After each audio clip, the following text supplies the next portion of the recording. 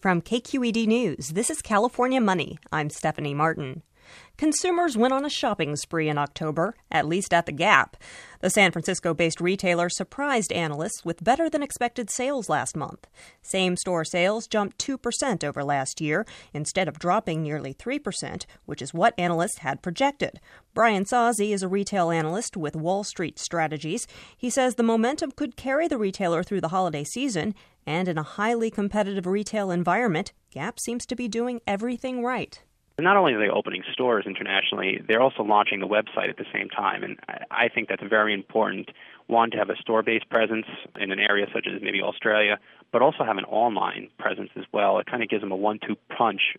While Sozzi remains bullish about Gap's long-term future, he warns the upfront costs of its international expansion will likely be a drag on the company's bottom line next year.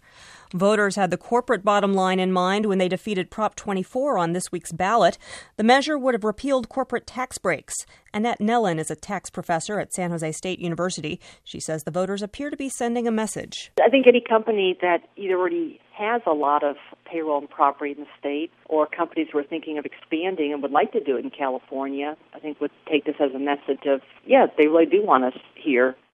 Proponents claimed the measure could save $1.3 billion a year, but voters apparently didn't want to do anything they thought might disrupt the fragile economy. For California Money, I'm Stephanie Martin. More news online at kqednews.org.